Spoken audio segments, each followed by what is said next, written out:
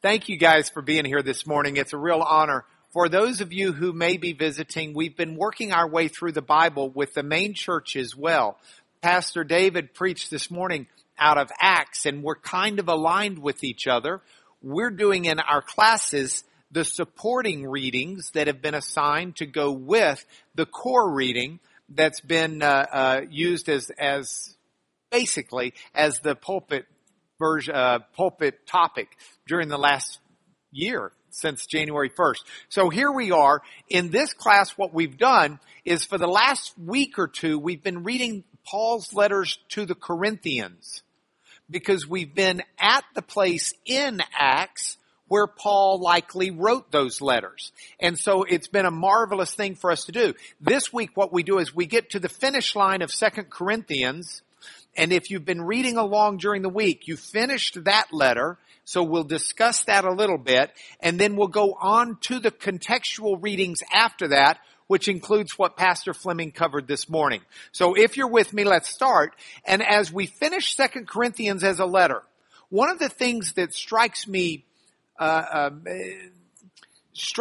deeply as I read that, and maybe it's because of the nature of our church, maybe it's because of the nature of our small group, which is what this life group is targeted to be. It really strikes me the way Paul has an intimate concern for each person's choices. Now, I've put those up for us to see because the intimate concern, each word's chosen very deliberately. Paul is not only concerned with what the people choose, but he has an intimacy level with it that I find rather stunning. In addition to that, his concern is not over simply what's going on in the world, but more specifically, what's going on with the choices of the people. So if you've got a Bible and care to turn to 2 Corinthians, we'll go to chapter 12. And if we look at 2 Corinthians chapter 12, we've got, I'm going to start, our reading started with verse 11, but I'm going to really start with verse 19. Let's see if we can get it as big as we can and still keep some room. Okay, so here's where we are in the context of 2 Corinthians. You'll recall that Paul's been defending himself. Paul started writing this letter from Ephesus.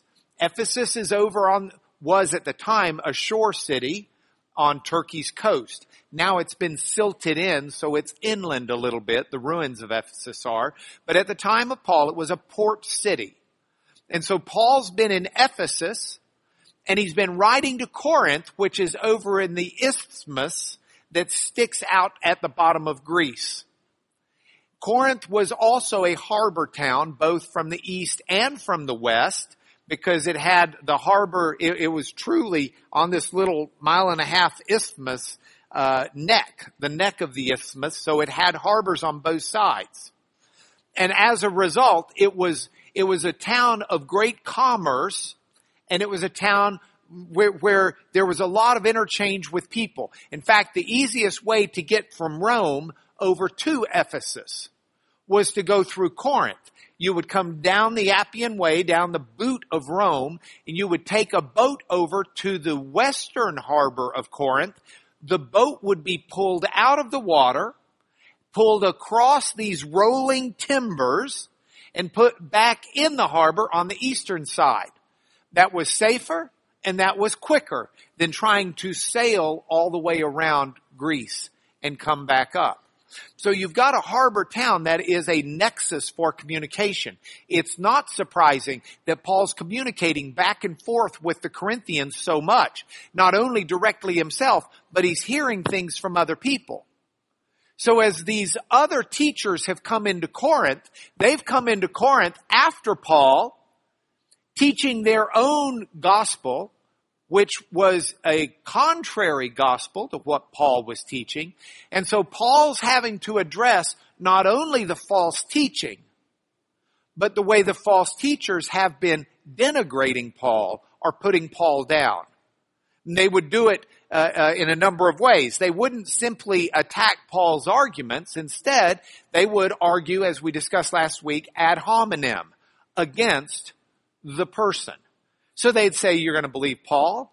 Paul's an amateur. He doesn't even get paid for what he does.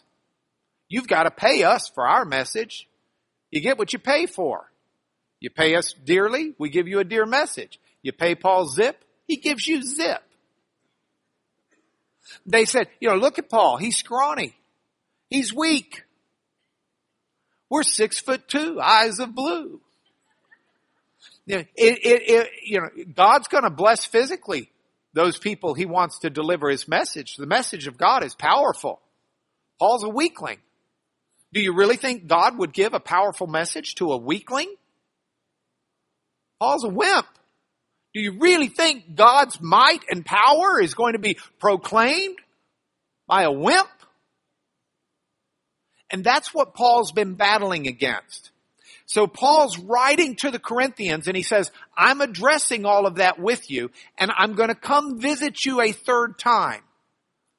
And I'm going to be really interested to see what I find when I come there. Are you going to be living in the midst of God's holiness and the message I've taught you? Or are you going to be living in the midst of this false teaching from the super apostles, as he calls them? He also calls them false teachers.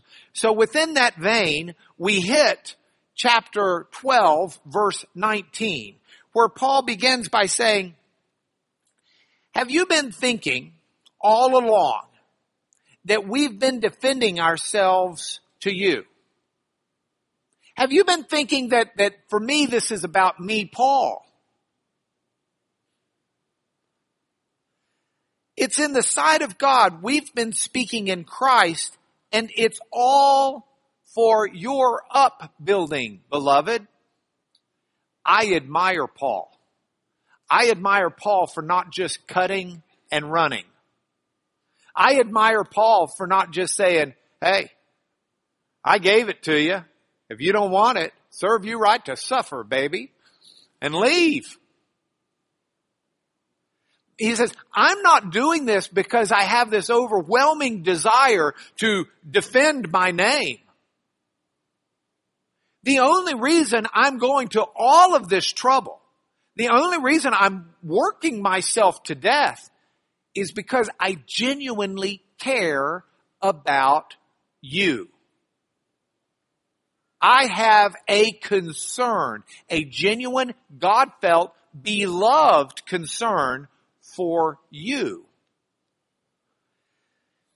I've been speaking in Christ all for your upbuilding, beloved, for I fear perhaps when I come, I may find you not as I wish. And by the way, you may find me not as you wish. Perhaps there may be quarreling, jealousy, anger, hostility, slander, gossip, conceit, disorder. I fear that when I come again, my God may humble me before you and I may have to mourn over many of those who sinned earlier and have not repented of the impurity, sexual immorality, and sensuality they have practiced. Now, this is interesting to me. This is the intimate concern. I mean, you can look at the people around you. And how many of them would you be able to say, we'll leave out the sexual immorality, we'll leave out sensuality? Just go to the easier ones. Quarreling, jealousy, anger, hostility, slander, gossip, conceit, and disorder. Can you look around you and readily say, I need to be praying for him. He's got some serious problems with jealousy, conceit. I need to be praying for her. She's got some serious problems with anger. He's a gossip. She's conceited. I don't understand. I'm not sitting here saying we need to become a church of judgers. I'm not sitting here saying we should be seeking out this stuff. And we've got to be careful, because if we do, I can't tell you how many people gossip under the name of prayer requests. You don't need to tell anybody this, but you need to be praying for so-and-so. They've got a serious problem with gossip.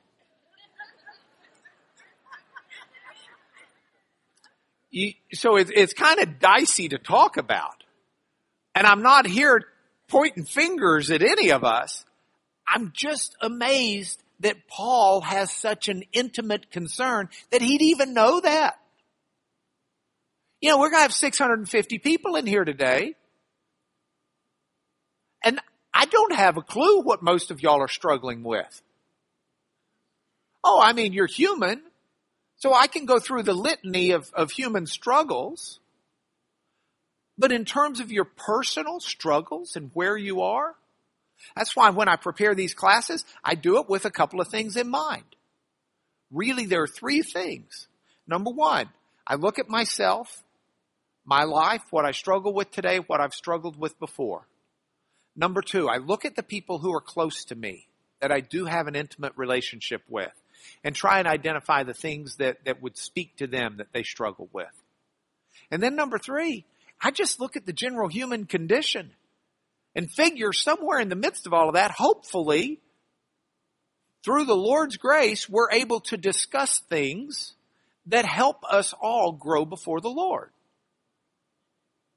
And if I'm missing what you've got, if you've got some unusual spiritual fungus I hadn't picked up on, you just need to email me.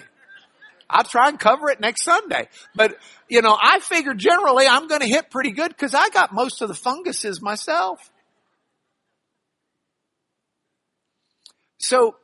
But Paul's got this intimate concern because this church, you see it in the last verse of chapter 13, the very last verse of the letter, where he says, "The grace of the Lord Jesus Christ and the love of God and the fellowship of the Holy Spirit be with you all."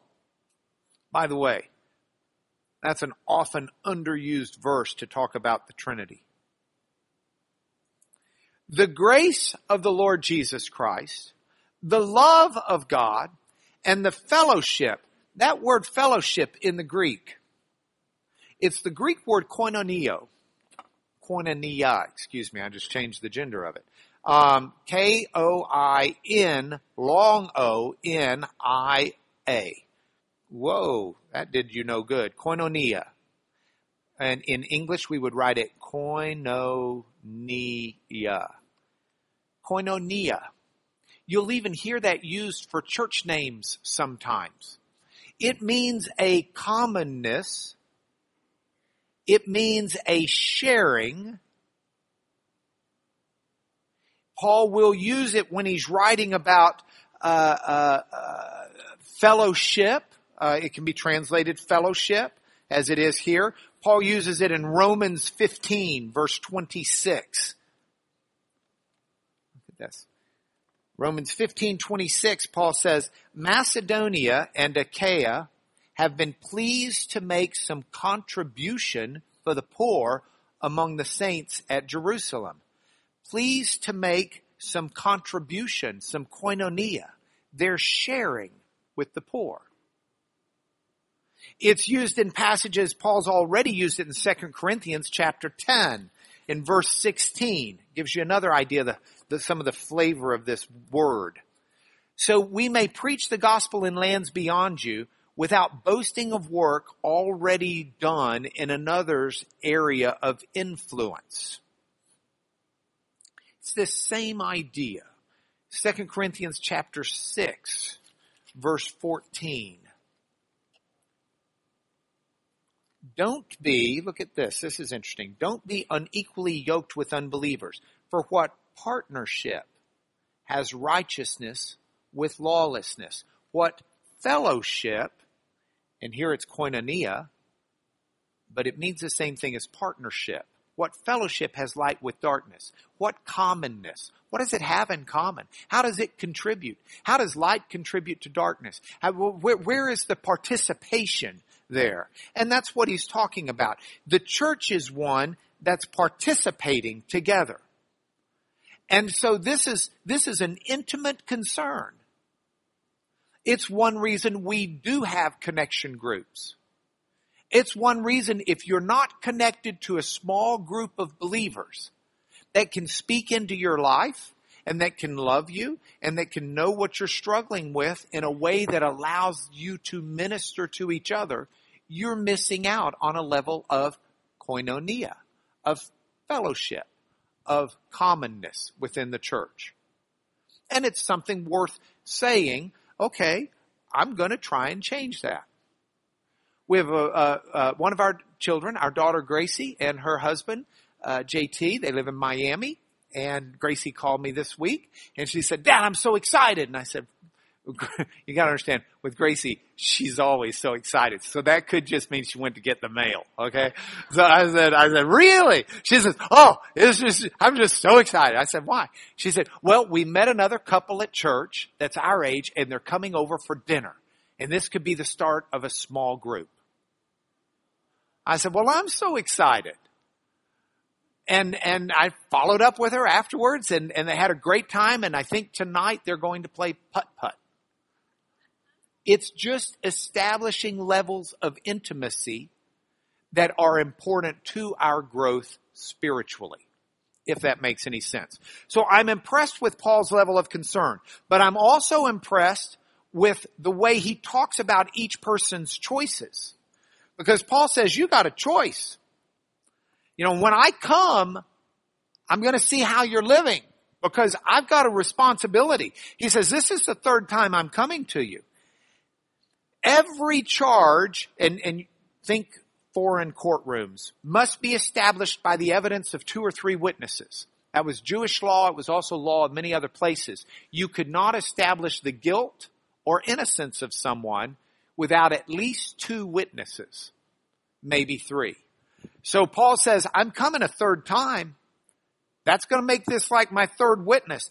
I warned those who sinned before and all the others, and I'm warning them right now, ahead of time in writing while I'm absent. As I did when present on my second visit, if I come again, I will not spare them. Since you seek proof, and Paul again is hearkening back to them, to the Corinthians, challenging Paul's authority because Paul's a weakling. Paul's an amateur. Paul's not good enough preacher to get paid for it. Has to work to support himself. He says, if I come again, you seek proof that Christ is speaking in me. Christ is not weak in dealing with you.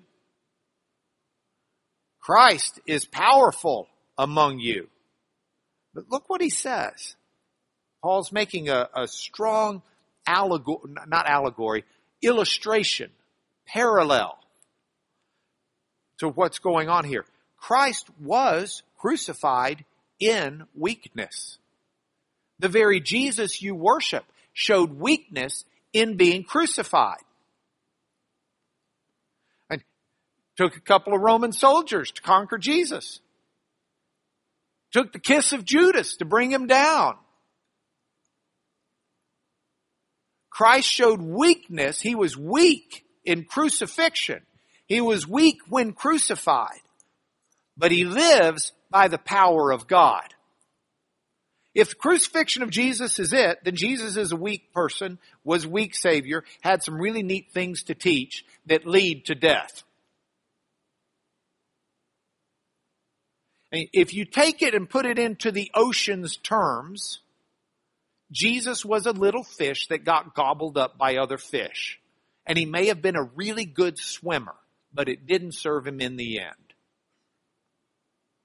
But Paul's saying, this Jesus who was weak as crucified, name me someone else resurrected from the dead after 3 days.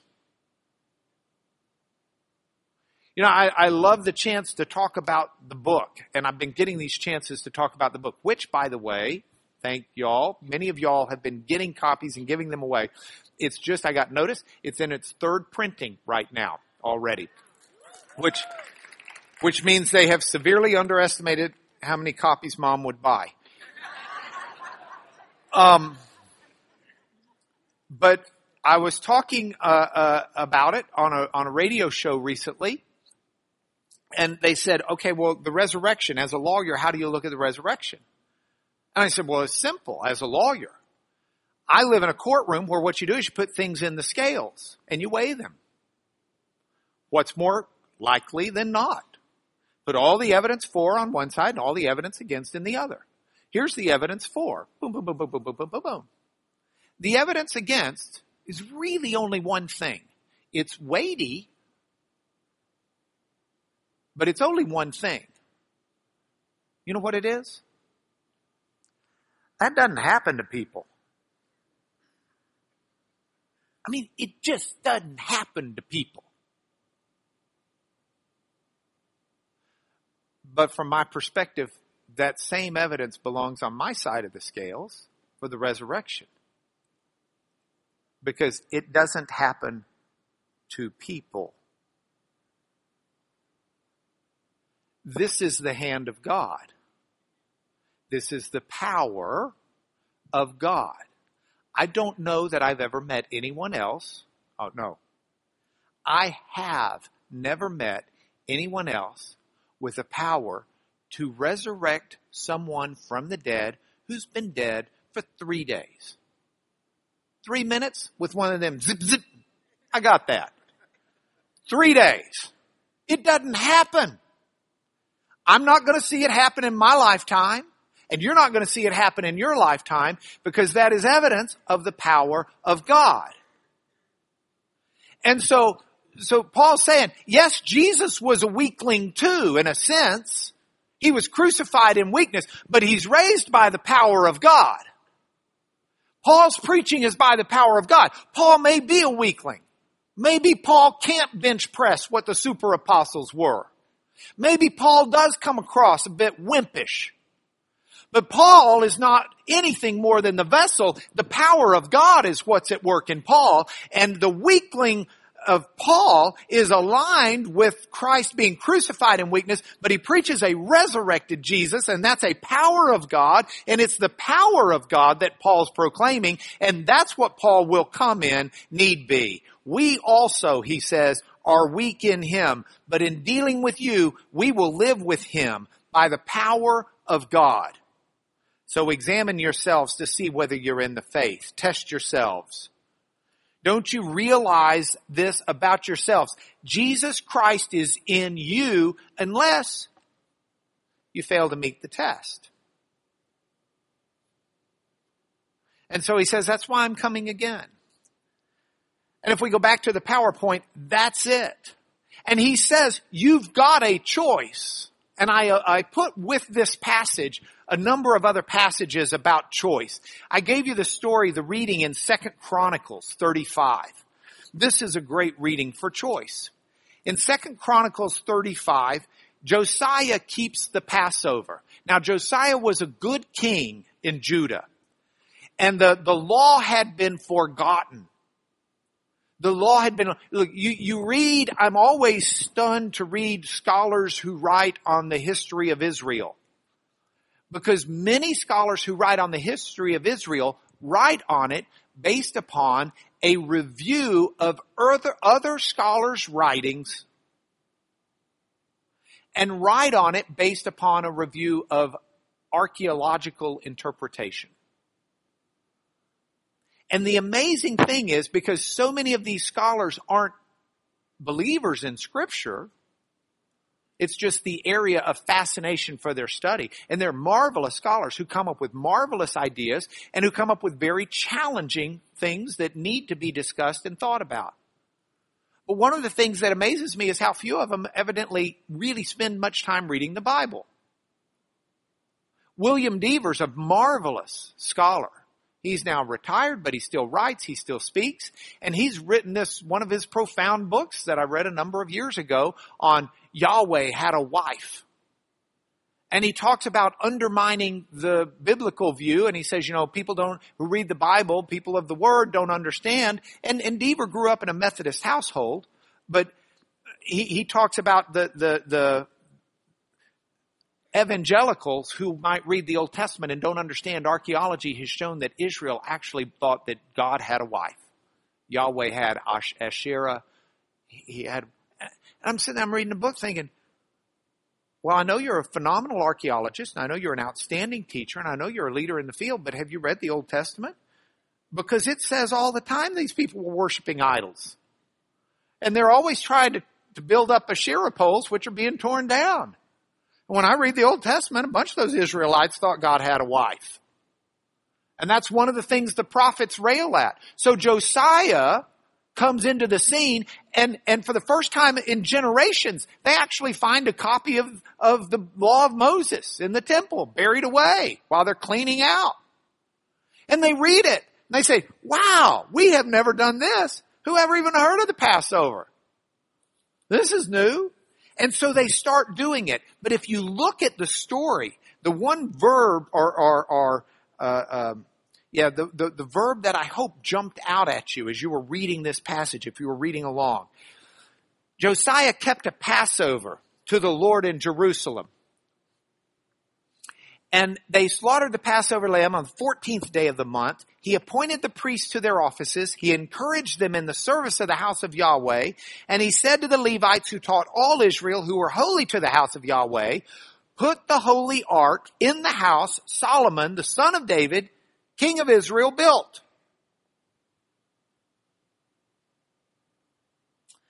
You need not carry it on your shoulders. Now serve Yahweh your God and his people Israel. Then look at verse 4. Prepare yourselves according to your father's houses by divisions. And standing in the holy place, look at verse 6. He says, slaughter the Passover lamb, consecrate yourselves, and prepare for your brothers. Look at verse 10 and 11. When the services had been prepared for, the priests stood in their place and the Levites in their divisions according to the king's command.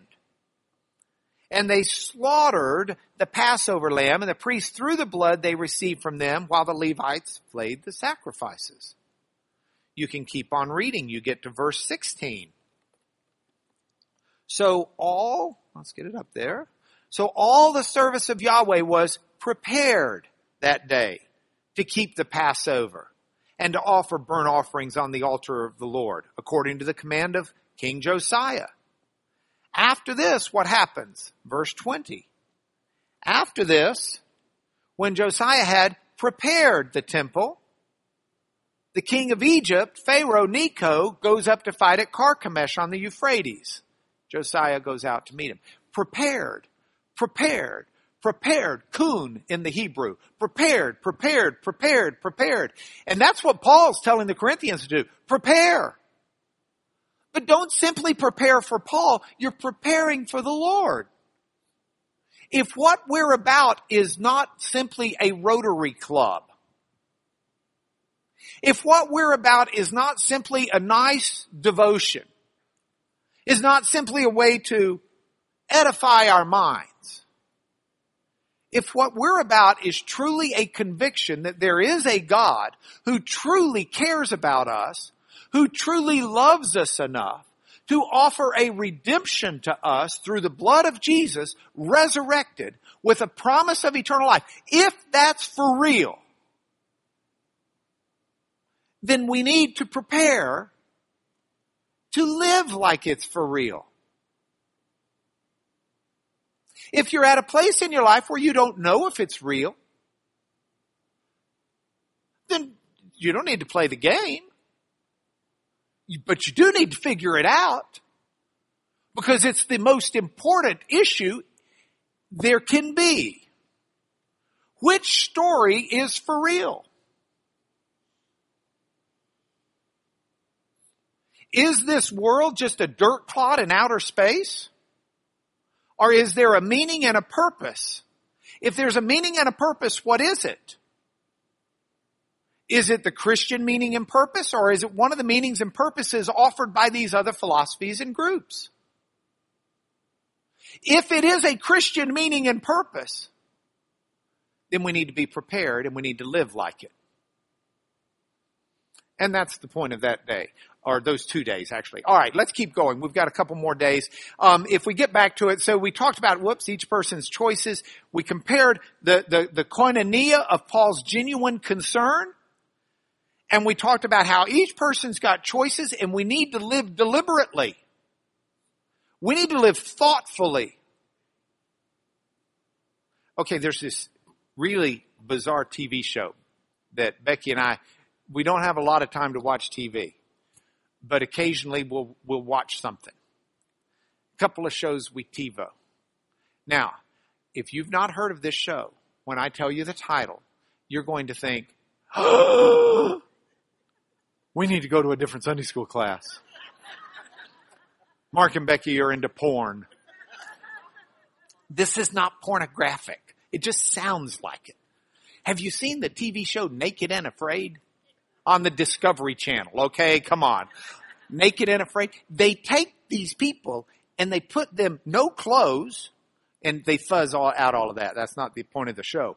And they put them in these places, and each one's allowed to take one tool, like a machete or a fire starter. And they have to live 21 days out, like in the Amazon jungle or in the deserts of the Kalahari or something like that. It's just really bizarre. But I'm telling you, you make choices. And one of the big choices they have to make is, what would you take? If you could take one tool, usually it's a machete, usually it's a fire starter. But I did see one episode where the guy took a roll of duct tape.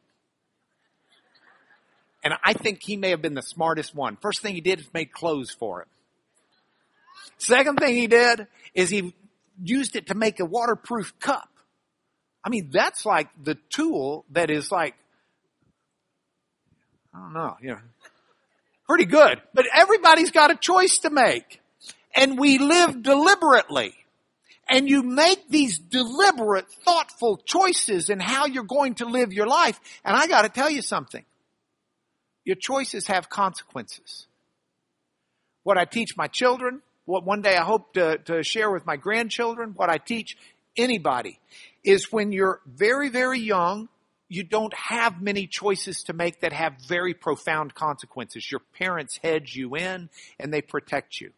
But the older you get, the choices you make have more and more profound consequences. If you are old enough to drive a car, whether or not you drink and drive can radically change your history and that of everybody else on the road. The dynamics. So you get these choices. All right, I've started preaching. All right, let's keep going. So now, if we return to Acts at this point, and we go back to where Paul was, Paul on the map was writing from Ephesus, where he started this lesson. He's sending it over to the church at Corinth. Then as Paul's writing 2 Corinthians, he kind of tours around and goes up through Macedonia, eventually goes to Corinth, and then starts heading to Jerusalem, as Pastor David was preaching on this morning. As he's headed to Jerusalem, let's see, there it is, Jerusalem. As he's headed to Jerusalem, Paul stops, but he doesn't want to go into Ephesus. Paul spent 3 years at Ephesus. He knows if he goes in, he won't get to Jerusalem in time. And he's on mission. He's going to Jerusalem. So he puts in at a port city called Miletus, which is right on the mouth of the Meander River. And at which, by the way, just goes back and forth and silts up and is silted up over the centuries. So it's no longer even a port area right now. But that's where we get the word meander from. Because the river, the Meander River, goes like this, back and forth. Anyway, this is, here we go. Here's one of the ruins from Miletus, where Paul was.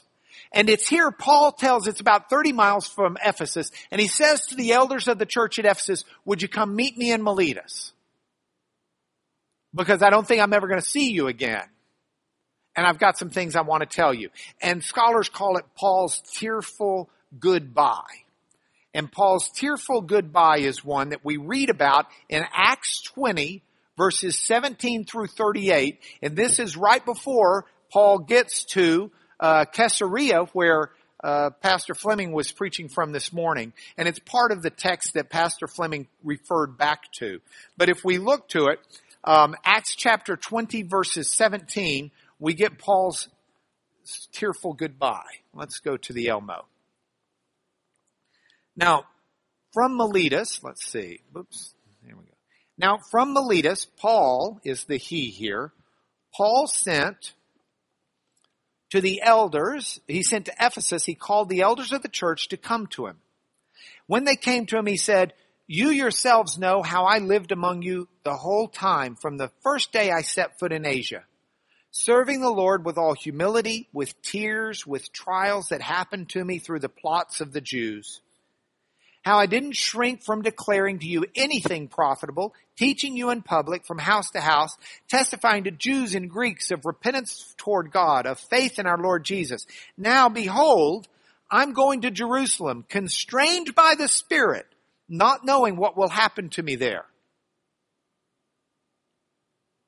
Except the Holy Spirit testifies to me in every city, imprisonment and afflictions await me." I don't account my life of any value. It's not precious to me. I only want to finish my course in the ministry I received from the Lord Jesus, to testify to the gospel of grace of God. You know,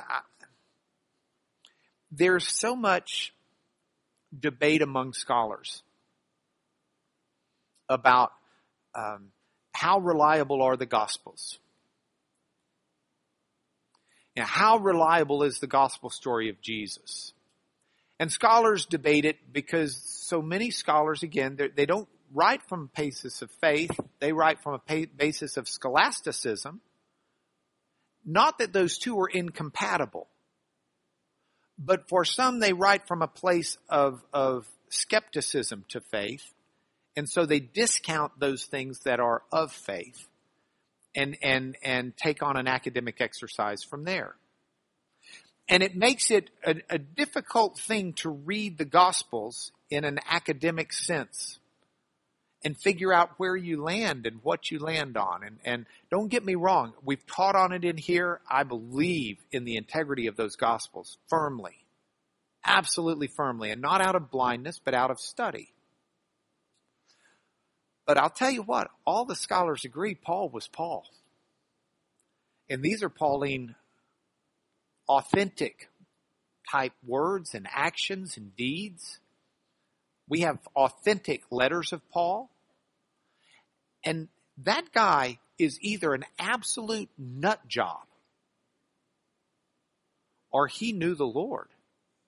Something really happened to him on Damascus Road. He truly experienced. You don't find people who just walk around acting this way. He doesn't just say the words, he means it. I don't care about my own life. He says it this way. I added the Philippians passage. It's better for me to go to glory, to die, and be with God. It's just better for you if I stay around. So God's got me sticking around. And Paul wasn't afraid to die. He had absolutely no fear. He was ready. Because he knew, as he said to Timothy, I know whom I have believed. And I'm persuaded he's able to keep what I've committed to him. So Paul just says, look, the thing is, he says, I just know I'm not going to see you again. So I want you to pay careful attention to yourselves. I want you to pay careful attention to the flock in which the Holy Spirit has made you overseers. I want you to care for the church of God, which he obtained with his own blood. After my departure, fierce wolves will come in among you, not sparing the flock. From among yourselves will arise men, speaking twisted things to draw disciples away. Be alert. Remember, for 3 years, I didn't cease night or day to admonish everyone with tears. I commend you to God. I commend you to the word of his grace. It's able to build you up, able to give you the inheritance among all those who've sanctified. At the end, when Paul said these things, he knelt down and he prayed with them all. There was a lot of weeping on the part of all. They embraced Paul and kissed him, being sorrowful most of all because of the word he'd spoken that he wouldn't see their face again. And they went with him to the ship, and Paul sailed off. Scholars call it Paul's tearful goodbye. I put with it Ecclesiastes 3, there's a time to weep and a time to laugh. A time to mourn, a time to be joyful. A time to dance, and a time to cease from dancing. Paul's headed to Jerusalem, and he knows what awaits him to some degree, but not fully. But he's okay with that. It's that Pastor Fleming description. Click, click, click, click, when you're on that roller coaster as you're getting up, and that ride's about to really get interesting. And that's where Paul was. Guys, that's where I want to be. That's where I want to be. That's my prayer.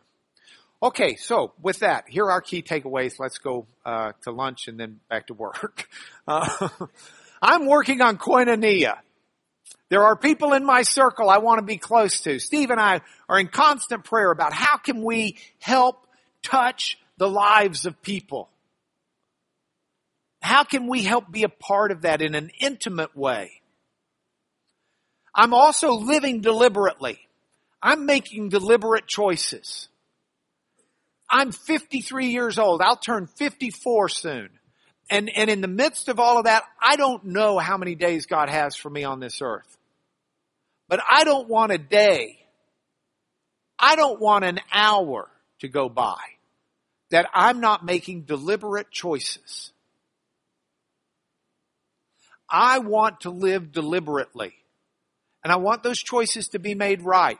When Pastor David this morning was going over this litany, here's what we do know God wants you to do. And we know this, we know this, we know this. I'm sitting there going, go slower, go slower. I need to absorb this. I want to live deliberately. And as I do it, I'm wanting to do it in God's path. I would love to have that heart of Paul. Not that heart simply, but that mind of Paul. That blessed assurance of Paul.